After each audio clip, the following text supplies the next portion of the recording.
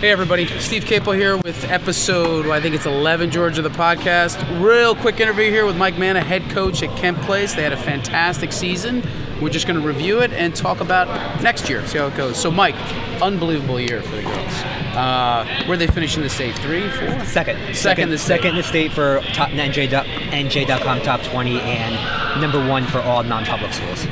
Unbelievable season. Is that the best season in history?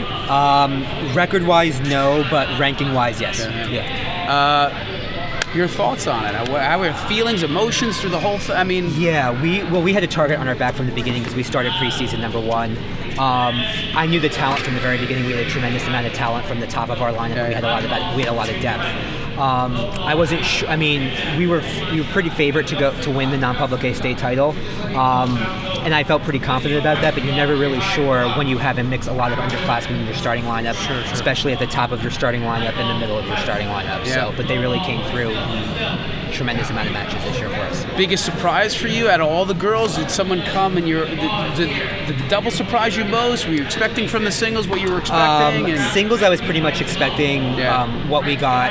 First doubles I knew were extremely talented. Remy playing second singles last year. Third singles her freshman year, moving down to first doubles with Grace, who was been at that position for 4 years. Yeah. So that was really key. The biggest surprise was probably Grace and Remy winning the individual state doubles tournament as an unseeded team. They beat the number 2 seed, they beat 2 5 to 8 seeds, and they beat the number 4 seed in the final. And they earned first team All-State honors. So that was really huge. Did you really feel like the semifinal was kind of the final? Because you and East Brunswick were, to me, I know you had lost to Morristown, but they kind of beat Morristown pretty easily in the final. I felt like that was kind of the final almost, the semifinals against East Brunswick. Right, yeah. I mean, we had the coach from East Brunswick. She was awesome. We had really good fun coaching. It was hard. The girls were incredibly disappointed, more disappointed than I was. But I just told them, like, you just won your especially Grace and Julia. They just won their second state title in the last 3 years. So it was really a tremendous accomplishment. They just didn't bounce our way. It came down to a third set tiebreaker. They do a super tiebreaker in the semis, so if we had played the full third set, things could have maybe turned out differently, but that's the way it goes.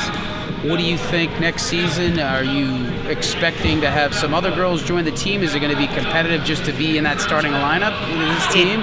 It is. I don't want to say too much. I'm not 100% sure with what's going on. I know one's coming back for sure, and that's definitely going to help our lineup. Keep that a secret, George.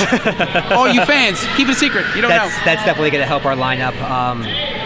Whether a few others come or not, I'm not quite so sure yet. I know what you're talking about too, Mike. I'm calling him George now. I'm getting excited.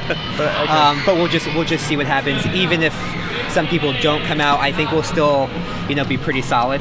Our second doubles this year really improved tremendously as the season went on. They doubled their wins total from the previous year. They had a couple of solid wins over Westfield. Our schedule is brutal. We really have a tough schedule from the beginning. Going forward, we have very, very few easy matches, so we need to be, ready to go right away. So, few philosophy questions for a kid. Your makeup. What do you like to see out of a kid first to make your team to be part of it?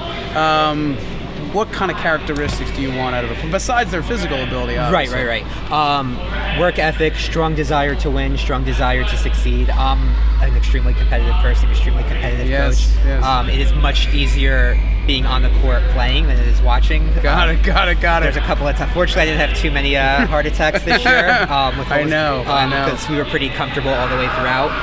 But I'm looking strong desire to compete hard, working hard. Also, in terms of the academic piece, you really have to be able to balance the academics with the athletics.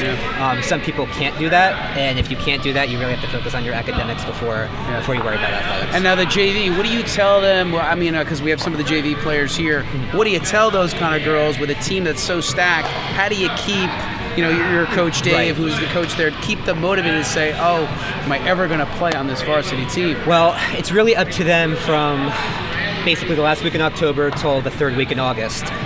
We can't have any kind of, that's a no contact season with other sports. So this is not a sport where they can just drop the racket at the end of October and pick it up August 15th and expect to be where, they were a year prior. So it's really on them. The challenge match system, you move up and you move down the ladder. We set you at a spot, but you move up and down based on your results. So if there's ever an issue, it's just you have to perform in the challenge matches to get your spot. So Mike, thanks for the time. Congratulations to Thank Julie you. Anderson, too, Wake Forest, too, and to you. What a great season. Thank you very much. Oh, my gosh. But hopefully we'll see you next year. Another interview with Yes. the state crown Tournament of Champions. champions. Yes. Got it. Thanks.